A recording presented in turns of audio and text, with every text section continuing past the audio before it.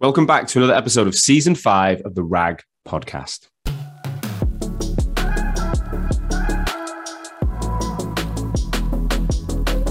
As you guys know by now, this is the number one podcast across the recruitment sector globally.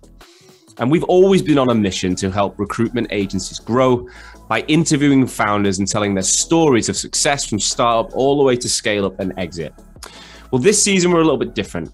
How do you, as a recruitment leader and founder, maintain your family and friendships whilst being the best person at work? How do you stay physically fit mentally and emotionally? And how do you find time for yourself in the madness? How do you find time for self-interest, for hobbies, and self-improvement? Well, to help you with this, I'm going to be interviewing someone every single week that can demonstrate experience in one or more of these areas. So I'm going to talk to recruitment founders and also some experts from outside the industry who can deep dive into things like relationships and health and well-being. So sit back, relax, and I hope you enjoy today's show. Hello and welcome back to another episode of the RAG podcast. On this week's episode, I am joined by Nader Beshara. Nader is a co-founder and director of Ingham, who are a specialist financial services, risk, technology, and compliance recruitment search firm. So a boutique firm that launched in the pandemic. Nader is someone that I've had communication with over the last couple of years. And really, I wanted to interview Nader because I get a lot of requests from people who say, Sean, it's all well and good interviewing the guys that have been going for years, that are looking at scale and exit, but they want more stories of recent startups. Now, Nader started in November 2020. So if you remember, that was when the UK went back into lockdown. We came out in the summer of 2020. We then went back in November. We came out a little bit in December. We went back in at Christmas. We didn't come out till April. So it's right in that heart of the second lockdown, the second wave, if you like. Now, in 18 months, he's managed to produce a business with 10 staff that have achieved financial targets, headcount targets. They've surpassed their expectation. And he's done it with a really relaxed and pragmatic approach. What I love about Nader is he's super chilled. You know, you can see he's ambitious, he's energetic, he's got things moving in the right direction, but he's doing it in a way that works for him, and he's not getting too excited or too carried away. He's not trying to grow for the sake of growth like other people will. He's not kind of bowing to his ego around that. He's just doing the right things in the right order. And he's got a cracking business that he's built in some of the most difficult times we could have ever imagined. So for anyone who's thinking about starting up an agency or in the really early days, this episode is going to be one for you. So without further ado, Nader, welcome to the RAG podcast. Thanks, Sean. Thank you for having me. Pleasure. I'll be honest, I'm looking at the background of your room thinking it looks so much better than mine. Like the blue and the pictures and the books. It looks very... Is that home or is that the office? It's at home. So during the pandemic, as well, obviously when we started the business, I worked at home full time, and my business partner and I worked from our living room. But my wife had enough of it. So she thought, why don't I just decorate the spare room? Yeah. And then it's a nice enough place for you to work. Trying to get me out of the... It looks good. I like the paintwork. You've done it well. Like mine, this is my home as well. I've got an office down the road, but today I always prefer the podcast at home, really, because the sound quality is better. But people think I'm in a cupboard. They're like, it looks so small. If I move you can see the room is bigger than this area, but I need to maybe paint it or do something. It's a bit dull. I quite like it. It looks like a studio, more like a studio. It's not. It's just a spare bedroom. Well, look, Nader, I've done a brief introduction, mate, and I wanted to. I can never do it justice, right? Can you do us a favor? We'll go into the past in a minute, but just if someone says like, "Who are you and what do you do right now?" How would you describe it? So I'm Nader. I'm one of the co-founders and directors of Ingham. Ingham is a financial services, risk, technology and compliance recruitment search firm. Mm-hmm.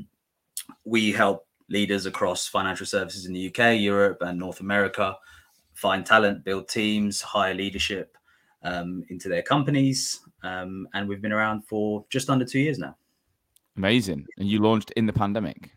Launched in the pandemic, in and around my dining room table with my business partner. So it was November the 2nd. We launched the business. Wasn't that when we went back into lockdown?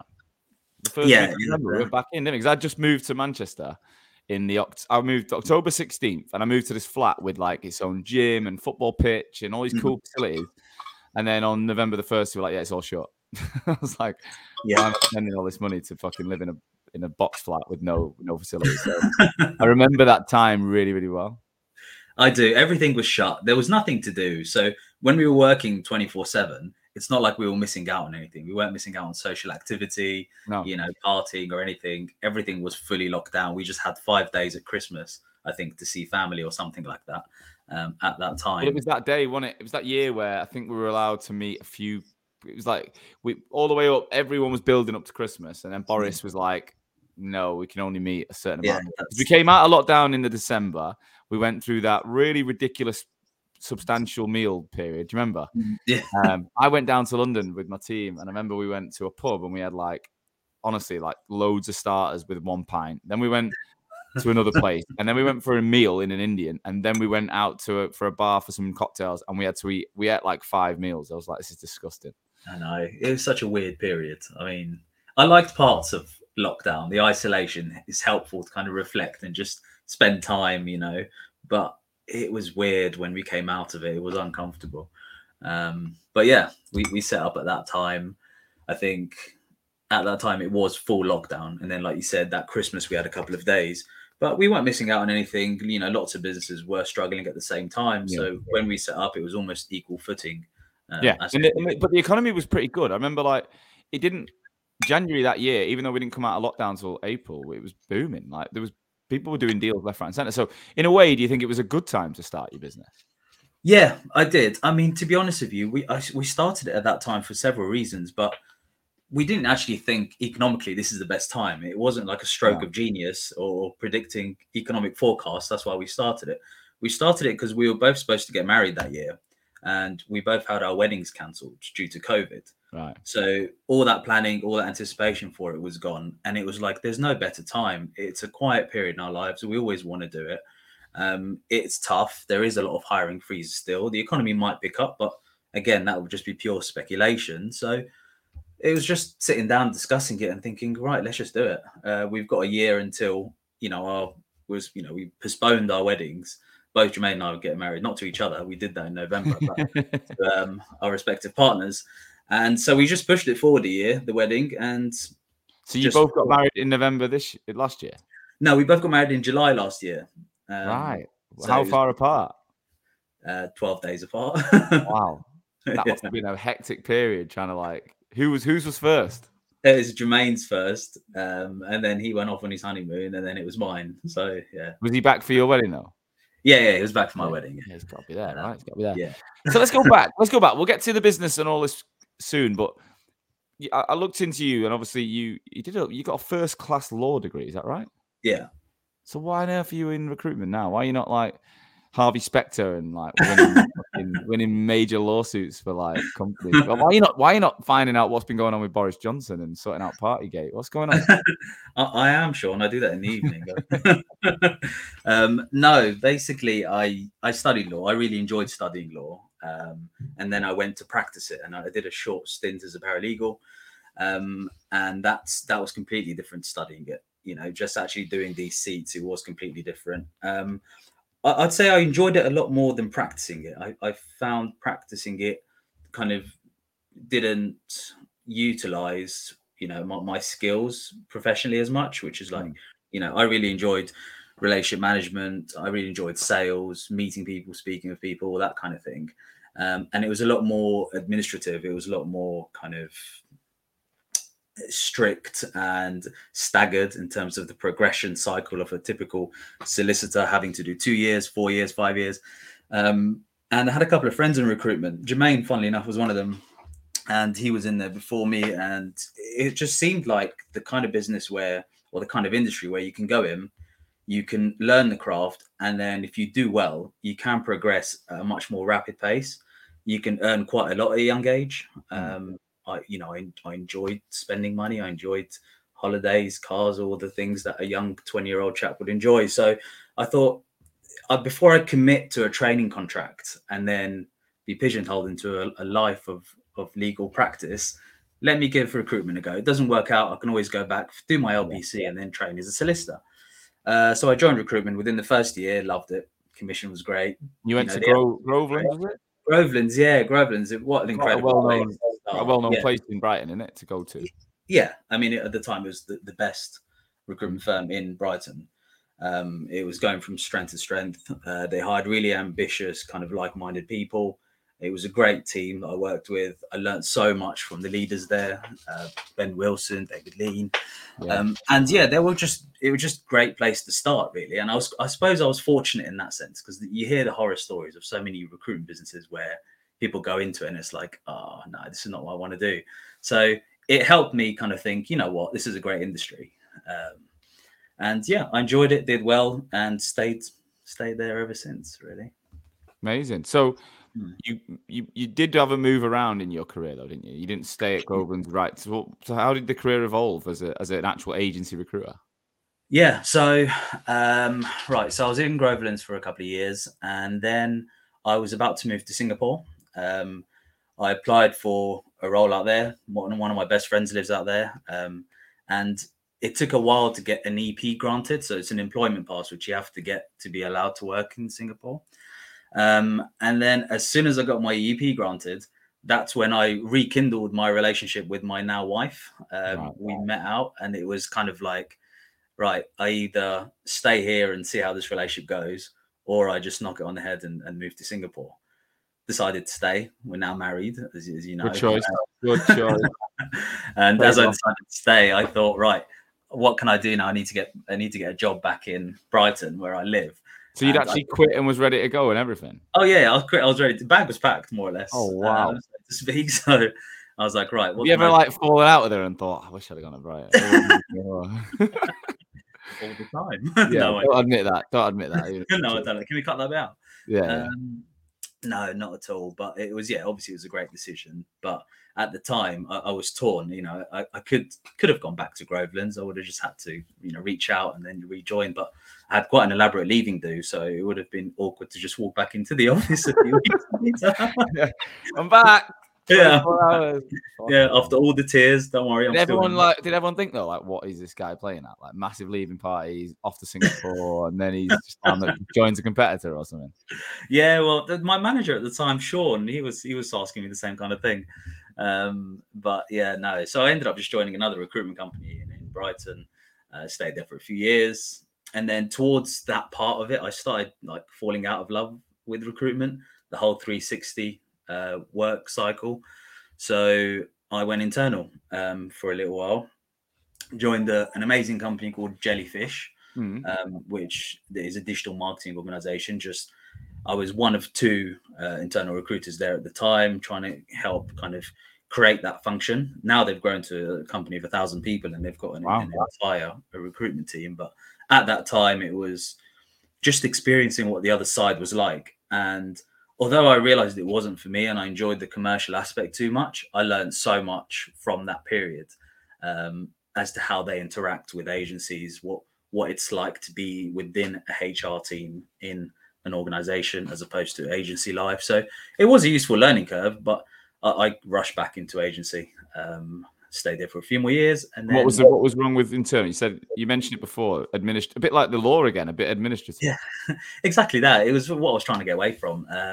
I like the kind of the commercial element of an agency too much. I think I'm the same, I think that's the bit that I love more than anything is marketing agency, recruitment agency. Like you've got to be so commercially focused, and losing that I don't think I can handle losing that. No, exactly. And I lost that completely. And it was, 80% administrative, and it was just, it didn't suit my personality. It didn't suit what I wanted to do long term either. So although it was different and it was a great company, I just wanted to rush back into an agency environment. So you went back to the business you'd worked with before? Yeah, I went back to I started interviewing around, and I interviewed with so many businesses and got a few offers, but I just, when you just don't really trust the leadership that you're about to kind of go work for. And in my mind, it was like better the devil, kind of thing. So I went back purely because of that reason. And where was Jermaine at this point? Jermaine was still at Groveland's. So he'd stayed there the whole time? Yeah, he stayed there the whole time. Right. He was doing really well. He was obviously getting headhunted all the time, but when you were doing really well in recruitment, especially part of his role was contracting, so building up a contract book, you're going to be I did hesitant to leave. Yeah. So yeah, but I always found it quite funny. I was like, when I was at my peak, billing 60 grand a month on my own, and then had a team doing the same, I'm like, why am I going to leave? Like, do you know what I mean? Like, what? And I got on really well with the team, so I used to get messages every day off Rec to Rex and other owners, and I thought, no, like, and then there was one. I remember having an argument or like a pretty shit day with my bosses, and then I did go out and meet one client once, and one potential employer once, and I remember as soon as I met him, I felt dirty. I was like, no, I'm not doing that again. It was towards the end anyway. I knew I was going to launch my own business at that point, so it was more. But I thought, what's the point in leaving here? I'm going through all that shit to join another one, to then have to leave and start my own from them. Like, I'm just going to stick it out. So, yeah. But yeah, I can imagine how Jermaine went on. So you go back to the Better the Devil You Know, and then tell us where were you when the pandemic hit? Were you with that business? Yeah, was it with that business? We were working from home. They were trying to figure out the work from home, come to the office situation. And you've been in recruitment, what, 6 years at this point or something? So your stuff. About 6 years. Yeah, 6 years coming on to 7 years. But for the most part, for 5 years of it, I was full 360. So bringing in my own clients, managing the accounts, and delivering on it. And I've always had a desire to set up my own business. I was going to do various other things before I set up with a recruitment company, just because I've always been I've always had that entrepreneurial mindset of just creating something. And then when the stars aligned, I was like, well, recruitment is where I actually have most of the experience. So it makes sense. Where do you think your entrepreneurial mindset comes from? I'm not sure, to be honest. I think just generally, I like the freedom of it. I like the freedom element. I think even in any role I've had as an employee, when I had the freedom and the reins to kind of run my own desk properly, that's when I was most successful and most productive. So I think that's the part of it. And then alongside it, it's just creating something. Whenever you join a team, even as a manager, the culture is still embedded within a company. But to create a culture, that's what I really wanted to do. I wanted to create a culture that was aligned with my beliefs and what I wanted as well, which is around autonomy, performance, productivity, and that kind of thing. So I've always read lots of self-help books. I just love reading semi-biographical self-help books and, hearing inspirational stories. So having grown up doing all of that, I just thought, right. Were you surrounded by any other entrepreneurs, parents, family, friends? Did you know any? Yeah. So my dad was an entrepreneur for a while. He was originally a university lecturer for a number of years. And then he had a computer science degree and he set up his own computer shop back in the day. Wow. But a lot of my friends are as well, to be fair. A lot of my close friends are either self-employed, they either run their own business, whether it's a sole trader or, a limited company with 10 or 15 people. So yeah, speaking to them and how they live their life, how they manage their days, it always seemed appealing to me. But yeah, I did learn a lot from people as well. Yeah, I think I was the opposite. I didn't have anyone around me. My stepmom, actually, my dad got with when I was like 15, 16. She was an entrepreneur. She had her own cleaning business. And I think she was the first person I saw who'd done quite well. But again, I didn't feel inspired by her. I didn't feel like, I want to be like, I don't know. It didn't really go in my mind. I just wanted to make some money. I remember I wanted to make money, but I didn't know. It took me a lot longer, I think, than a lot of people to want to be on. And I didn't start my business till I was 30. What were you when you started yours? Like 27, 28? No, I was 31. 31, right. So similar experience there then. I'm interrupting this episode to bring a message from one of our sponsors, Vincere, who they're quite similar to Hoxo, I believe. What I love about Vincere is I think we've got very similar visions on the way we do things. And, we do a lot of sharing about customer stories and its successes. And I think they've tried to really share why you should pick them as a business through their customers rather than just talking for the sake of talking. So what I've been checking out recently, if you go on their YouTube channel, type VINCERE on YouTube and have a look at what they've been doing, you'll notice that they've been sharing stories from their community on a weekly basis. And what's amazing about this is that the customers have been raving about things like ease of use, configurability, because look, we're not techies in recruitment, for fuck's sake. There's a reason we are in recruitment. It's because we're probably not the most technical minded in many senses. But Vinceri's tool actually is, it's configurable for most people. And they've got all these features now from, video interviewing, all these different areas that they're trying to bring in so that you don't really need to invest in other tech platforms. You can have a one-stop shop solution that will give you everything. But don't just take Vinceri's word for it. Watch their YouTube channel, find out what their customers think. I've found it really interesting, and it's been awesome. So check out Vinceri on YouTube, and everything's on there. So, all right, let's go back then. So you're in the pandemic. Were you living with your wife at this point? Yeah. Fiance, right? You planned to get married. What went through your mind when March and April unfolded? And were you on furlough? How were you treated? What went on? Yeah, so March and April hit, and the company I was at, they made a few redundancies. People who just joined, and obviously there wasn't that workflow there, and it was that period of time. We stayed on, so Jermaine was at the same company. So he moved over to join you. Yeah. I pulled him over to join me there, and we both stayed on, tried to kind of support the company get through that period. And it was just, lots of hiring freezes and things like that, working from home. And like I said, lots and lots of time to reflect on what I actually want to do as a career moving forward. Listening to the RAG podcast as well during that time. That's it. Had it on in the background. Well, we went daily, didn't we? So there was enough episodes. Yeah, exactly. There was enough to listen to. No, there certainly was. Yeah, and I had that on in the background whilst working from home. And a lot of the stories, to be fair, from that really inspired me as well. I was, hearing people that have actually done it within the last couple of years, what they've experienced, what they've gone through. And I really like the fact that it was really refreshingly honest. It's not all rainbows and butterflies. It's actually real life issues that they face straight away and even down the line when they're successful. So it was mad because I went from interviewing really cool founders in person in the office, and most of the stories, whilst they were honest, they still were stories of success, right? Yeah. To sitting there in the spare room in my flat at the time in London on this shitty little microphone. I think the first episode I was using my headset. I didn't even have a didn't own a microphone that you could plug into a laptop. It was all done in the studio.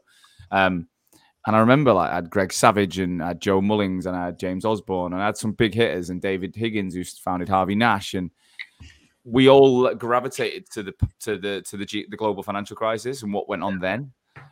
But genuinely, I mean, I was worried, and I think everyone was worried, and there was a genuine everyone was really human in that moment. There was none of this bragging about how good your business is. It was fucking right. Try this, try that. I'm doing this. I'm worried about that. I'm really proud of the fact we did that because I think it kept me going. It kept me going. It gave me a really clear focus because we weren't doing any deals either. It wasn't like we were making any money at that point. So I'm really happy it helped. So when did you and Jermaine decide it was you're going to go for it? Did you already know when he joined the business that was that the plan, or? No, not at all, really. No, I was thinking of leaving the business. And I was thinking of setting up or even joining somewhere else, interviewing, but just through various conversations, just speaking about it. We were friends outside of work, so just discussing it, talking about it, and then eventually we're like, right, let's just do it. We're at this stage, and there wasn't much more to it than that, to be honest. I'd love to give you a creative story as to what inspired us to do it, but it was just a few conversations here or there. And then how long between those conversations and actually quitting your jobs and going for it? Not that long, actually. It was about a month. Wow. Yeah, it was a big risk. That's quite a good thing. I mean, me and Amma probably spent 2 years. And in a way, that might be why we didn't actually launch the recruitment company, because we spent so much time analyzing it that I ended up probably talking myself out of it and thinking I want to do something else. I'm glad we've done what we've done now. I wouldn't change it. But I almost think that short period of just fuck it, let's go. Yeah, exactly. It's like a fail fast mentality, because worst case scenario, we give it a go for 6 months. That's what we set up. But when we created the initial strategy and like plan for the business. It was a 6-month plan. We want to do this much within 6 months, win these kind of clients, create this kind of presence, and build these figures. If we do it, great, we can carry on for a further 6 months. Let's not overthink it. Let's not try and create something like, we didn't envisage within the first year and a half we'd have a team of 10 and an office and roles around the world. But at the time, all we wanted to do was to get through that quarter, that. You know what? That's a really. I spoke to one of my recent episodes, the Rec Hub, and they had a 72-page business plan before they started. So they're the opposite. I didn't have a business plan. It was like back of a fag packet shit. Yeah. So you at least you had a 6-month plan. You knew roughly what you wanted to do. We didn't have any projections, any numbers whatsoever. Yeah. We just said, look, and especially when we launched a marketing business, it was like the only reason we knew it would work is because we sold 5 contracts within 4 weeks, and we were like, oh shit, there's something in this. So we went to like 10 grand a week 10 grand a month, because we were selling it for 2 grand a month at the time, our services. And we got it in like 4 weeks. We were like, wow. So we've just put 120 grand in the business if we can carry this on. And that was what gave us that kick. But yeah, exactly. And there was no restrictive covenant, it was totally different. I could just go. And I didn't fancy that. But so what was it like then? You obviously postponed your weddings. You said you worked from home. Did you have a covenant period you had to be careful of? Yeah. Yeah. We had a 6 months restrictive covenant, which we adhered to. You've got to. Yeah. We see. So it was all completely new business for 6 months, which is fine. I really enjoyed. That's probably my favorite part of the role. It still is. Same. Yeah, and Jermaine is also very good at it. We're both, successful 360 consultants, so we believe we can do it from scratch anyway. So yeah, we went off. We had a list of clients we wanted to bring on that we hadn't worked with before in the previous company. And then once we got a couple of on and a few relationships opened up, I think our first role, ironically, was actually in Singapore, which wasn't where we tried to kind of win business, but that's where the referral led to in the end. Yeah. But then once you get that first placement as a new business, it gives you the confidence, the courage to just carry on and see where it can take you. But yeah, it was all new business for the first 6 months. And then after 6 months, clients we've worked with in the past started reaching out. They wanted to work with us again. What was it really like though? Like, you sat in your house, and you are doing it for you. You've got no database. You've got no you've got what goes through your mind on day 1, 2, 3 when you're staring at your screen thinking this is fucking real now? Do you know what? It was almost like, don't stop until you get a result out of the day. Doesn't matter what the result is, because in the first week, like I said, you don't have a database, you don't have a presence, you don't have anything really at all. Your terms of business are just about written up, but you have to rejig it about 10 times depending on the conversation you have. So it was every day. Jermaine used to come to my house at 5:30 a.m. Wow. We'd have a coffee. We'd start work at 6 a.m. He'd leave at around. What was your missus saying about? Yeah, she was upstairs. She was in this room actually. Yeah. We were downstairs in the dining room. And luckily they're far enough apart that we weren't disturbing each other. I got in trouble on Sunday this week, right? So my mate Keith and I go running a lot. So I've been doing this running every day challenge this year. I'm still doing it. I started in January. I've had 9 days off due to injury. Is it 9? Yeah, 1 week and 2 days due to different things. So 9 days off. So I'm on 138 days today, I think, this year I've been running. Anyway, Sunday we go and do this early 12K. So I'd got up at 6:30, but I need my watch to use it. So I get up, and the kids are at the dad. Sorry, I'm the stepdad. Lauren's in bed, and then I get up, and she's got this habit of switching the plugs off at night. So my watch and my phone are dead. Oh no! Just so happened I woke up because I'm in this habit of waking up, and I've not been drinking either, so I feel really fresh. Yeah. And I'm like, Lauren, why'd you turn that off? Like, I've got so now I'm like, I've got to get in the car. It's probably 10 minutes and try and get enough charge on my watch at least, just because I like tracking my runs. Yeah. Anyway, I got a text off her when I got to the run saying, never wake me up at 6:30 like that again. I'm like, oh my God. And I'm like, yeah, she's already like, why are you getting up at that time on a Sunday? You're a lunatic. I imagine you getting up you having your colleague, your business partner come on at 5 a.m. or whatever. Yeah. What was that? And then it's, what are you doing at 6? Who the hell are you ringing us? What are you doing? Well, yeah, that's a good point. But are you ringing Singapore or something, or was it just messages on LinkedIn? No, it was a message on LinkedIn. So obviously doing business development, you try and catch the MDs, the CEOs of businesses. And what I found worked most of the time and what happened with their schedule was they'd start work really early. So lots of like partners, MDs or CEOs of businesses, they start work at like 7:30. Yeah. But the rest of the team, they don't start until 9. So from that 7 to 9 period, that's when you can get hold of them. Yeah. And if you can, call them or message them or reach out at that time, you're more likely to get a reply. Yeah. Yeah. So that's what that period of the day was, from like 6 a.m. to 9 a.m. It was kind of pure business development. And then following on from that, it was just delivering on opportunities, speculatively sending CVs, reaching out to, the contacts that we had in our network, that kind of thing, really just having conversations for the rest of the day. But we tried to make sure at the end of every day, one of us got some sort of result, whatever it may be. If it's a meeting, a conversation, if it's an interview, we just had to get a result. Was it a job-driven market for you rather than a candidate-driven market at the beginning? It was starting to become a job-driven market, but we had this really strong network of great candidates that then when we spoke to them, they were happy to kind of explore new opportunities. So were you allowed to do that in your covenant? Were you allowed to talk to candidates that you knew? Yeah, well, it was candidates that they weren't candidates of the old business. They were just candidates in the network. That's someone I might have spoken to like 5 years ago, but has no association with the previous company. Well, I think that's a really tricky thing, isn't it? Like, I remember reading my contract and it's like, any candidate you've dealt, I'm like, how the hell do I know what's on that database? Like, I ain't got a clue. And I think, I don't know how much a company could enforce that, because it's like, I used to say, I still have like all my old candidates on my mobile, like because we were encouraged to save and work that way, because that was, you know, sitting there trying to ring through a database. Fuck that. I can WhatsApp someone on the way to a meeting like that. We were very fluid. So, I mean, I don't use it, but I've still got half the London insurance market on my phone if I wanted to. And I remember thinking, how am I going to get around that? Like, and that's where my content idea came from, was like, if I just produce content every day, none of them, everyone can see me. No one can complain. Like, I can't get in trouble for that. Exactly what we did. So hence why we did a podcast straight away.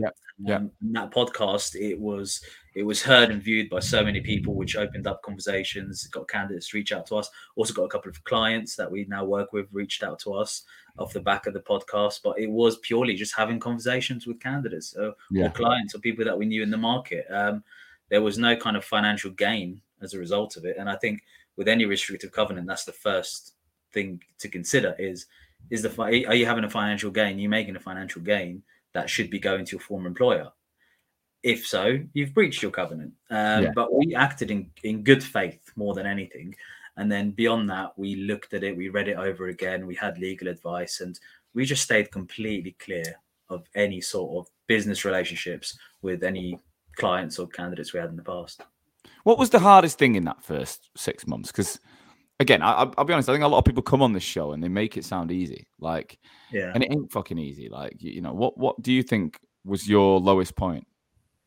The hardest thing is working tirelessly and not seeing any results. Because when you've just left an agency environment where you've built a client list, a candidate list, a pipeline, the momentum keeps you going throughout the day, and every day you'll get some sort of result. But when you've just started completely from scratch, it's that momentum when you just think, where's the motivation when I'm not seeing anything? I'll keep working and not seeing anything. It's like when you just start working out and you say you haven't worked out for a long period of time. You go to the gym for 3 days and you're like, I can't see any abs. Of course you can't. It takes months. But to keep going and going when you can't see any results is frustrating. So that was one of the hardest things. The second hardest things, I'd say, learning how to run a business from an operational perspective. So when you're a 2-person, outfit to begin with, you're the IT person, you're the admin, the legal, the compliance, the business development, the marketeer, the resourcer, you're everything. So parts of that I won't get at, like IT, having to create the system and all that kind of stuff. So that was a challenging part, to juggle that alongside being And how did you get on in that? How did you get on against that target you set in the first 6 months? We doubled it in 6 months. Wow. So we doubled. What are those numbers? What did you hit? I'm not sure Jermaine will be happy for me to share that information, but it was 6 figures. Right. Amazing. Yeah, so it was enough for us to go, right, we can actually create a function now. So we can hire someone, we can get an office and start building this out, which we planned to do that in year one, like at the end of year one, but we just ended up doing it after 6 months because the opportunity was there. And restrictions started to, get lifted and things were opening up a bit more. Around the well, around April time, the Yeah. world became pretty much back to normal, didn't it? I mean, Yeah. it was very. And that was the end of our restrictive covenants. I remember we had a huge party, champagne, everything. We're like, right, we're free. It felt like we're completely free. And you'd already made money and made relationships that were going to Yeah. probably become good clients anyway, right? Well, exactly. They were all brand new relationships, which now are actually some of our biggest clients. But yeah, it was just the freedom just to operate how we want. So how long did you do he was there at 5, coffee, and start at 6 or whatever? How long did that last? We did that up until he caught COVID, which was, I think, for about 3 or 4 months straight. And then Jermaine got COVID, so he was off for like 2 or 3 weeks and working from home. We just caught up over Zoom. And then he came back and it was just a bit more relaxed than that, a bit more structured, like 7 a.m. starts rather than 5:30. But yeah, we did it for the first 6 months, first 6 or so. And then you went and got an office? Yeah, then we got an office in Hove. Well, we had a period of working from home for like 2 months completely, just me here and him there. And we hired someone remote. And then we got an office. And how far is the office from where you guys live? It's like dead in the middle between both our houses. So about 15, 20-minute drive. Right. Cool. Yeah.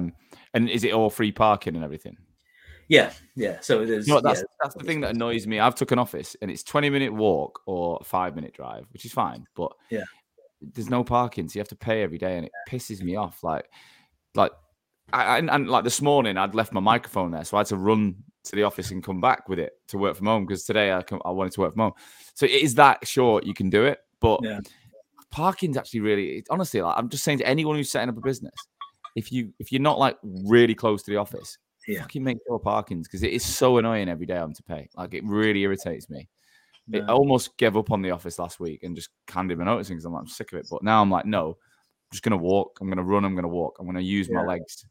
Because I'm doing all this running. I'm like, it's like, after that, I'm like, fuck it. I just want to drive. But I'm like, no, I'm going to walk.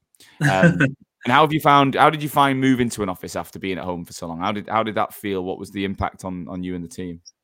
It was awesome, to be fair. We missed the office environment. It's been almost a year working from home. And for the latter part of that year, we were completely kind of segregated. So just, like I said, me here and him there. So having an office environment was good. But, at that point, everything changed with how your office and work from home structures were in businesses. And we still wanted to allow hybrid working. So we were only in the office for 3 days a week. 2.5 days a week. So as a business now, we finish on Fridays at 3 p.m. Yeah. So we're in the office Monday, Wednesday, and Friday. So technically 2.5 days a week, and then Tuesday and Thursday work from home. But if anyone wants to work from home any longer than that, that's fine, providing they can get on with their work. But being in the office is good. It's good when you've got a good team around you. It's definitely still useful. I'm still a fan of the office to some extent, although I did really enjoy working from home. But yeah, that balance was really key. Our second sponsor is always District 4. District 4 have worked with me or been a partner to this show for a long time. And they are designing a business that effectively wants to give recruiters their time back and also allow them to start a business. So do you want to have more time? Do you want to build more money? Do you want to spend more time with family? Do you want longer weekends? Well, all of D4's members have found that. They don't have meetings and commuting and all the unnecessary shite that a lot of recruitment businesses put their teams through, especially when they start and they think they have to keep all of the structure that they've had before. Sometimes for people like you, and I'm a bit like that. I like to wake up and just know I can control my destiny on a given day. And District 4 allows you to do that. So if you're someone who wants to start a recruitment business or has already started and is struggling to scale in the way that you want to, not the traditional way, then get in touch via www.district4.io/Hoxo. Check out what they can do. So how often are you in there now? And with you and the team, how do you balance it at the minute? Yeah, so at the minute, it's 3 days a week. So a lot of us do 3 days a week and then 2 days work from home. Some people do 2 days in the office and 3 days work from home. But it's just a mix of both. And is it set days, or does anyone do what they want? Well, the set days are Monday, Wednesday, and Friday. You know, that's Right. where I'm going to be there. That's where most of the team's going to be there. But if someone wants to work from home, like today, we've got someone work from home and instead of the office, but we've still got a team there now, which I will join straight after this. Right. It's funny, like Monday, Wednesday, Friday, people think Fridays would be the day you wouldn't want to be. I like going in on a Friday. It's like my favorite day to get out of the house. Like, exactly. Work from home, quite like the midweek. Like today, I like Wednesday at home, me. So I do Monday, Tuesday afternoon in the office, Wednesday at morning, or I don't bother. Thursday, I go in the afternoon, and Friday I go in the morning. So I do like half the week pretty much different. I don't ever do a full day because I leave the dogs. So I come back and see them.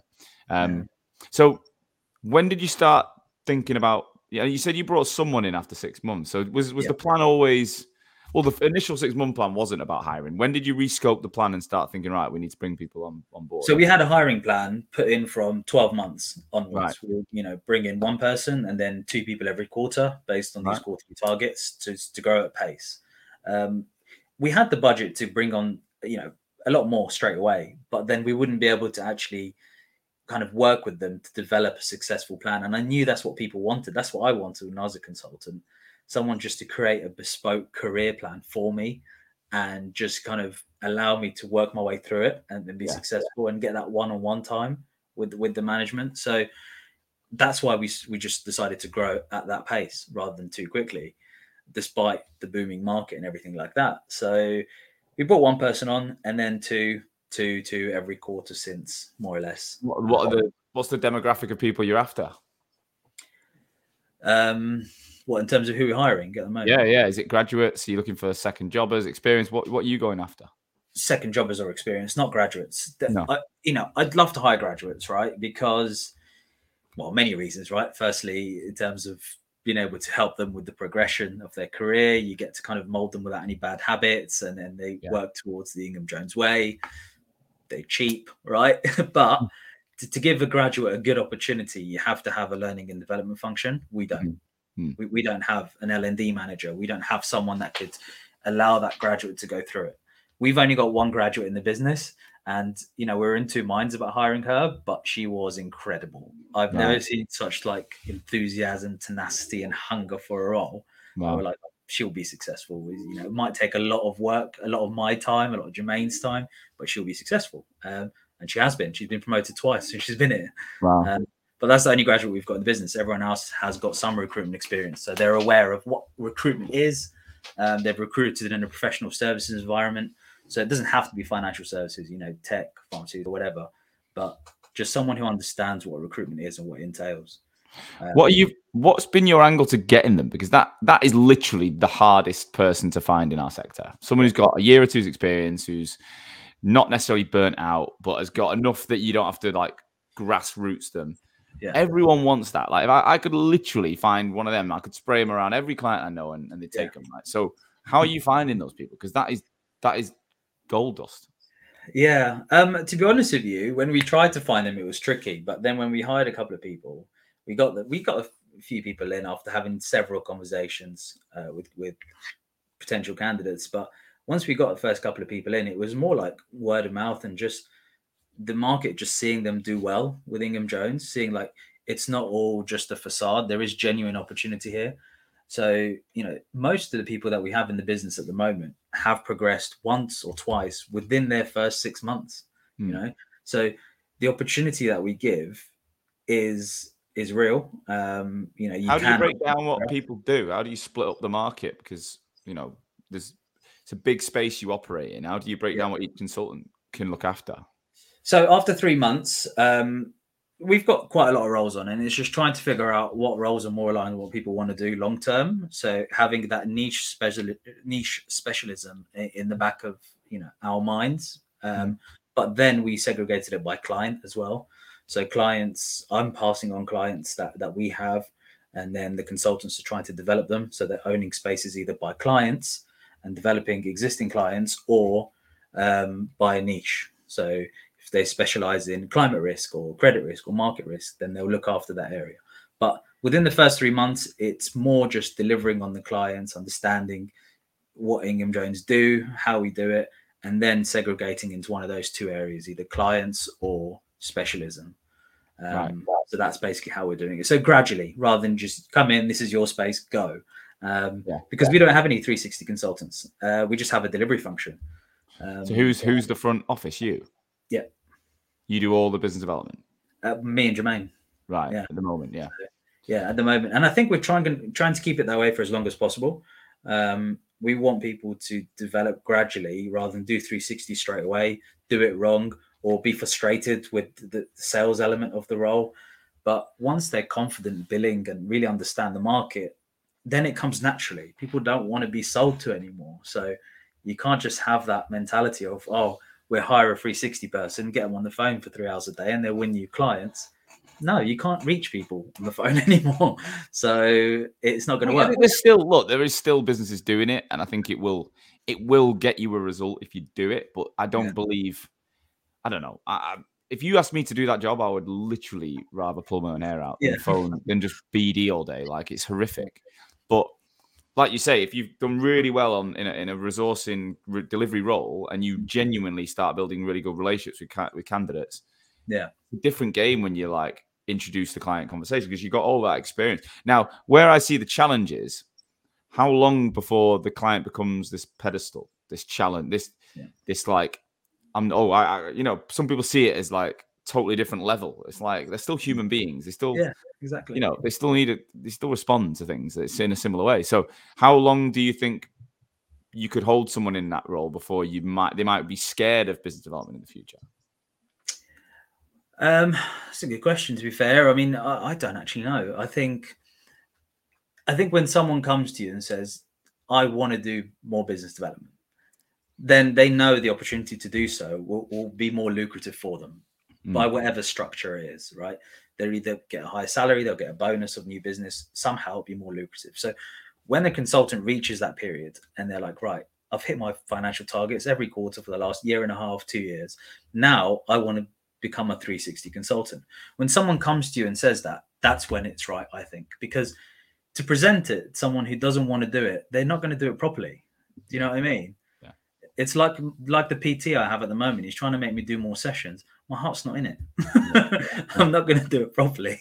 Yeah. So I need to, but when I go to him and I say, right, I want to do more sessions, that's when I'll be able to do it well, right? So it's my choice. So to answer that, it's when it's their choice. I'm happy to do it. I split my day into 3 parts. So I've got the finder hour, the keeper hour, and the doer. So the finder is when I've heard other people mention that. I've never actually done that myself. Talk me through that breakdown. Yeah, so it's not all necessarily 1 hour of each, but it's just going through the day knowing I've had a part of my day where I'm doing that. So in most part, it's probably a finder hour, a keeper hour, and then the rest of the day is doer. Because the rest of the day what do you mean? Finder sounds like you're resourcing, but tell me what they all mean. Break that down. Yeah, no, finder is actually just like new business, finding new business, finding opportunities with existing clients. Right. So it's the BD, the finder part, right? So finding work for the company. The keeper hour is more kind of the operational side, keeping the money that we have, keeping it, growing it, looking at kind of tax, accounting, VAT, finance, operations. That's the keeper part of the day. And then the doer is actually delivering on the work that we have, the retainers, going out to find candidates. I still do a lot of the resourcing myself. So that's the doer part of the day. Right. So just trying to think of every day, have I done one of those? Have I done all 3? If I haven't, then I need to add an extra hour or 2 to my day to make sure I do one of the other 2. I like that. I've never looked at my day like that. Never looked at it. I'm going to take that off you. I'm going to steal it. All yours. I'll take it off someone else. Well, mine's a bit different, obviously, because I'm not resourcing, but I do have clients, right? So I've got to deal with the client base. I've got to support the academy customers and stuff like that. So yeah, like just before this, I was on a call so we work with a really cool recruitment business who company called Amoria Bond, who they're in Manchester and all over the world, and they've had a really successful first cohort on the academy. So we've now got the second cohort, because what we encourage people to do now is, even if you wanted to put 50 recruiters on, we wouldn't say put all 50 on. Like, start with 5, 10, get the most engaged people on first, and then each month we'll enroll. So I just did the do a bit, right? Which was getting them excited for the next cohort and meeting them. And yeah, I love that. But I've never kind of, never really thought of ticking those boxes because as an owner of a business, you kind of just get shit done, don't you? Like you don't know why. I don't think I do have a plan each day. Like I'll write down a list of things I want to do each day, but I really like that breaking it into that. But then what about, do you ever fall short on the personal admin stuff? Like, yes, I'm so shit with that. Like, because I'm going to Key West next week. Like, I've had to book COVID tests for the kids and me. I've had to book an airport hotel. I've had to think about, I've had to book the flights and accommodation. Yeah. And then, I'm buying a house. I'm selling a house. I'm doing all these different things.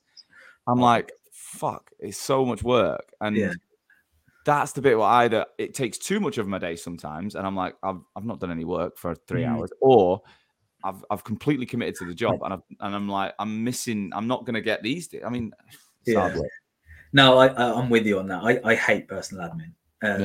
When it's business admin, it's like it's that keeper part of my day, right? So I'm like, I have to do it, and it's just ticking a box. But personal admin, I always put it off. I'm not very good at it. Luckily, my wife's brilliant at it, so without her, I probably wouldn't do anything. She organizes a lot of the events that we go to and things like that. So I struggle with that, but I think I'll get better with time. Oh, I'm shit, mate. I'm awful. And Lauren ain't much better, really. Like she's quite similar because she runs her own beauty salon. She's just as busy as me. She picks the kids up, gets back. We're both probably like, when they're all in bed at 8:00, 8:30. That's when I get my laptop out and go, right, what crap have we got to do tonight? It's not fun. So you got married in November. Yeah. How? No, sorry, I got married in July. July. I don't know why I keep thinking November. You got married July last year. So coming up to a year. How did that affect your life? Because that, again, I remember getting married. Obviously, didn't work out, but it was in the June of 2019, and again, running the business through that period wasn't easy. Like there's a lot that goes on planning a wedding, and you had to be at your partner's also getting married. So your business partner. So you've got. How did that disrupt things? To be fair, it for our situation, it wasn't too stressful because we'd already kind of planned the wedding before. Right. We just had it postponed. So the wedding was actually planned by July 2020. We got married July 2021. So that year we're just trying to pick up the final pieces to put it all together. And I say it like I had any part to do with the planning. It was all Chloe. I'm just speaking on her behalf here. So she enjoyed that part. She was amazing at it. And she really kind of took over all of it. I mean, I just bought my suit kind of thing. That is basically all I did. So it wasn't too stressful for me. It was stressful for Chloe, but she managed it and she loved it and it was okay. And at that point, to be fair, the business was going okay. Like it was, we had work taken over, and Jermaine took over when I got married. I took over when he got married. So it was fine. It wasn't like, the tough part of the business. It was the bit when we started to see some momentum, some structure to our day to day, which was good. Yeah, it wasn't too stressful, really. It was okay. Well, you strike me as quite a calm guy anyway. I don't feel like you're going to be Mr. like roller coaster of emotions. Like, you're pretty chilled. You take things in, and if you've got a great wife who can support you, then even better, right? Yeah, exactly. So moving to present day, you're now at 10 people. You've just told me before the show you basically have maxed out your office. If someone would have told you that you'd be here where you are when you started, what would you have said? I'll be delighted that we got there that quickly. Between you and I, without saying that arrogant, I thought we'd always get there. I thought it would take longer. I thought it would take 4 years, 5 years, not a year and a half. Delighted that we managed to get through it at that pace. But still, just taking every quarter at a time. That's what it is.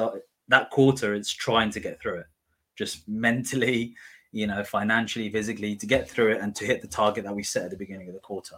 And then if we keep doing that, by the end of the year, we should be happy, right? That's the theory of it. But if things go wrong, you take it in your stride, you move on. It's not all going to be easy. We're fully aware of that. How do you react when months are going? Because I think when you work for an agency, you feel the stress of the leadership team when things aren't going very well.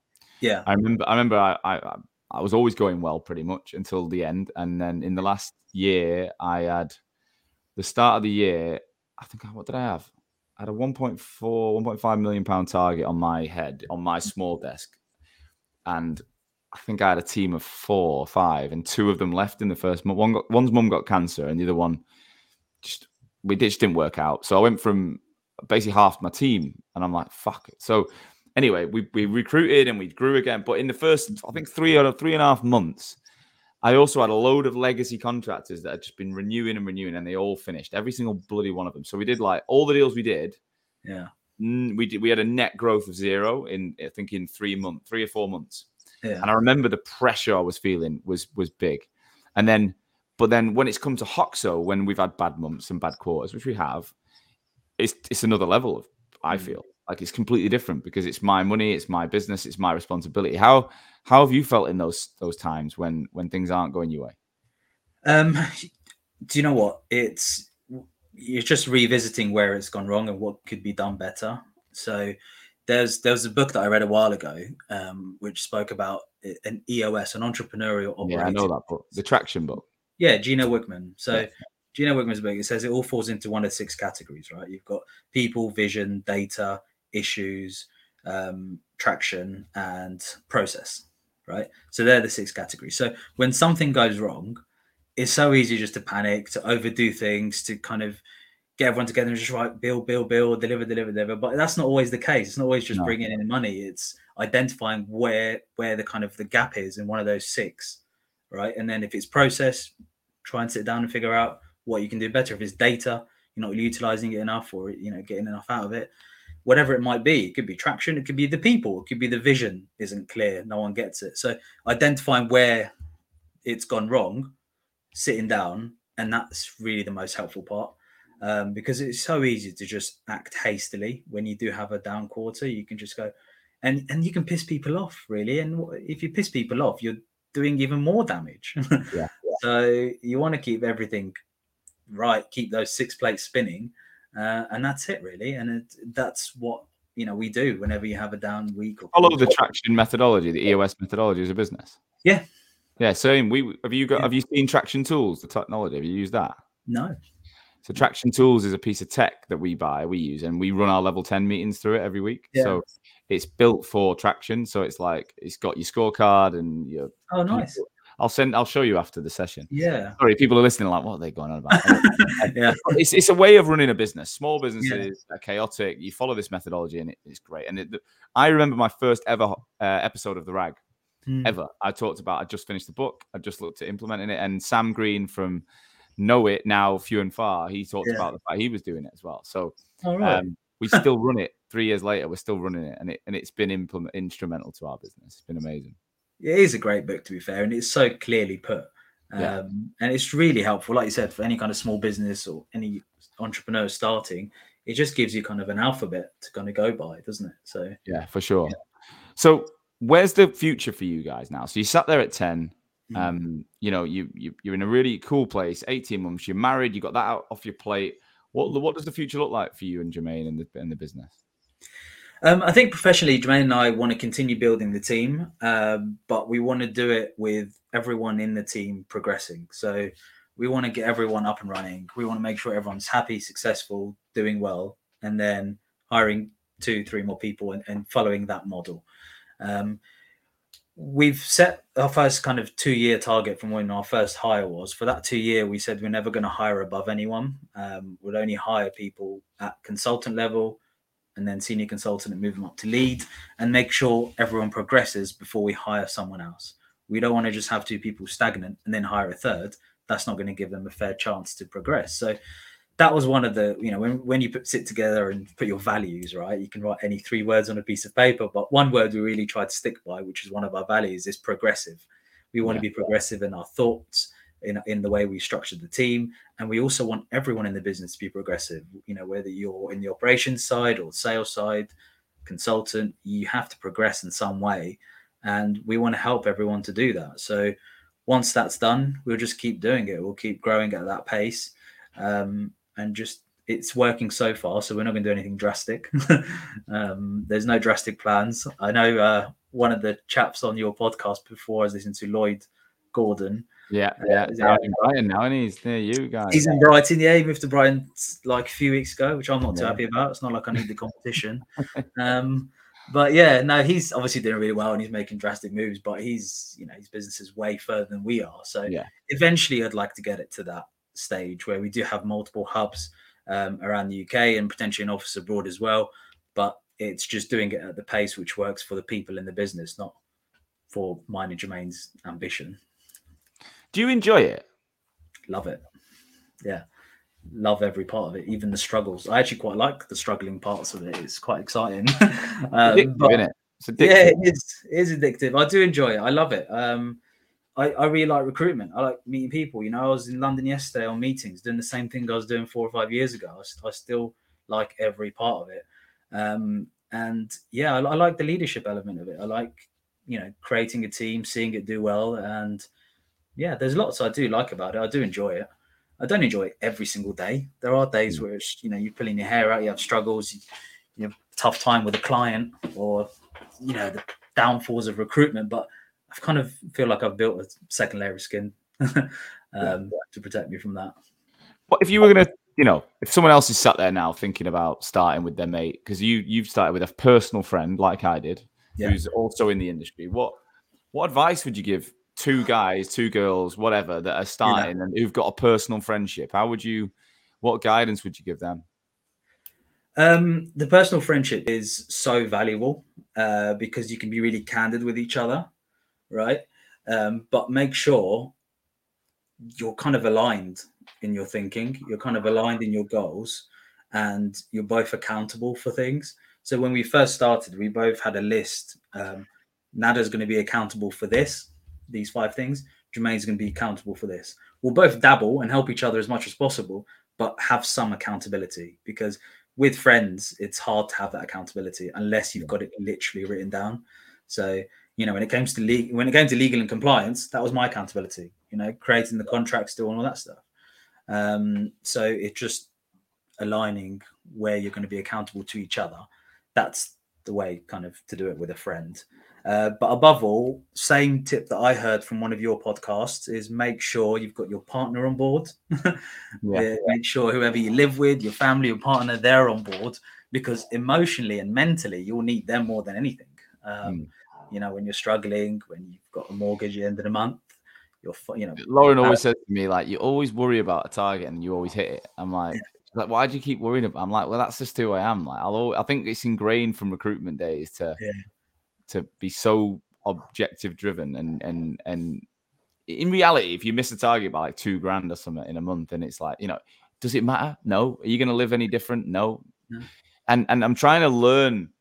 I'm always trying to unlearn some habits and be like, I'm still happy. I'm still enjoying my life. I'm still, present in the business. And like you said, we're dissecting why and things, but we are bred in a way that means it's fucking heartbreaking when you miss an arbitrary number that you've made up. Like, it's weird, isn't it? I know, it is weird. But I think it's that competitive nature. Both Jermaine and I are very competitive. So we want to hit that target. We want to reach it. And we'll be so disappointed if we don't get it. But like you said, when you sit down and just reflect on it, you're like, well, we've done way better than we thought we could do, but we still missed the target. So we were upset a little bit. It is a bad mentality. And I do want to get out of it at one point, to be fair, because long term, I don't think it's too healthy, actually. But well, no, if every part of your life was just fixated on a number or a goal and you weren't happy unless you achieved the goal, then I think it isn't probably that healthy. And I don't know, there's kind of, you pointed them out, Lloyd Gordons of the world, amazing entrepreneurs, and that guy is growing a beast and he's coming back on soon. I can't wait. And I've got loads of those types of clients. Yeah, I've got a lot that, some that I've got no ambition to grow headcount, want to just be really profitable and they enjoy it. Others like yourself that are growing at your own pace. I think it's what I love about this industry. It creates different versions of a similar product, but different way of doing it. My only advice to people from my own experience 5 years in is, stick to what you believe is right. And don't just grow for the sake of growing like everyone else. Don't just follow the pattern. Don't let your ego, because you will. Comparison's the thief of joy. Like, we're all, I mean, imagine doing this show every week and listening to the numbers that people tell me. I'm like, I look at my business, I'm thinking, oh, we're nowhere near them. But then I'm like, but am I happy with my business? Am I happy with what I do? Do I enjoy my life? Am I achieving the things I'm achieving? And the answer is yes. So I'm Yeah. like, well, I'm winning. I think between us, we've answered that question. It becomes an issue when you're not happy. So having a target, which is so stressful to reach, like I'm stressed to reach a target, but I'm happy in the journey, right, up to it. And I'm happy once I hit it, and I'm happy after. But at any point during that process, if it started kind of affecting me in a stage where I'm actually quite miserable because I'm so fixated on it, then it's probably wrong. Then you have to kind of revisit that. It's being aware enough to know, where you are in that process. Yeah, right? I think so. Yeah, self-awareness is the key there, isn't it? For sure. And I think I don't think you can build anything in life if it's sort of substantial value if you're not aware of who you are and what you're about. And that's important. Mate, thank you so much. Nader, we've run out of time, but an hour's just gone so quick. It's unreal. Yeah, I know. Unreal. You should be really proud. I think what I love about this episode is you just really, I think so many people will relate to you. Like, you're just chilled, you're relaxed, you're right in the thick of 18 months. You've hit 10 heads. You're doing it in a way that I think it feels sustainable. I don't know. I don't think like people are going to listen and go, fucking hell, like that seems unrealistic. Like if people are decent billers, they're going to be like, well, why can't I go and do what Nader and Jermaine have done? Obviously we entered Jermaine's side and he might be stressed off his nut trying to do it. I don't know. But when I did meet him, he wasn't. So we'll get you both back on in the future and let's see how the business evolves if you're up for it. I'd love that. That sounds great. And if anyone does want to reach out, if anyone's sitting listening going, I need to talk to that guy, whether it's to join Ingham Jones or just to pick your brains on being an entrepreneur, are you open to them reaching out on LinkedIn? 100%. Always. Yeah, definitely. Yeah. All right. Wicked. So we'll get you back on in the future. Thank you so much. And I wish you the best of luck. Thanks. Cheers, Sean. Thank you, as always, for listening to today's show. I truly, truly hope that you got value from it. That's the only reason I take time every week is to ensure that my audience, future and existing recruitment owners are learning from each other to make this industry that I love so much stronger. Today's episode was brought to you by Hoxo Media.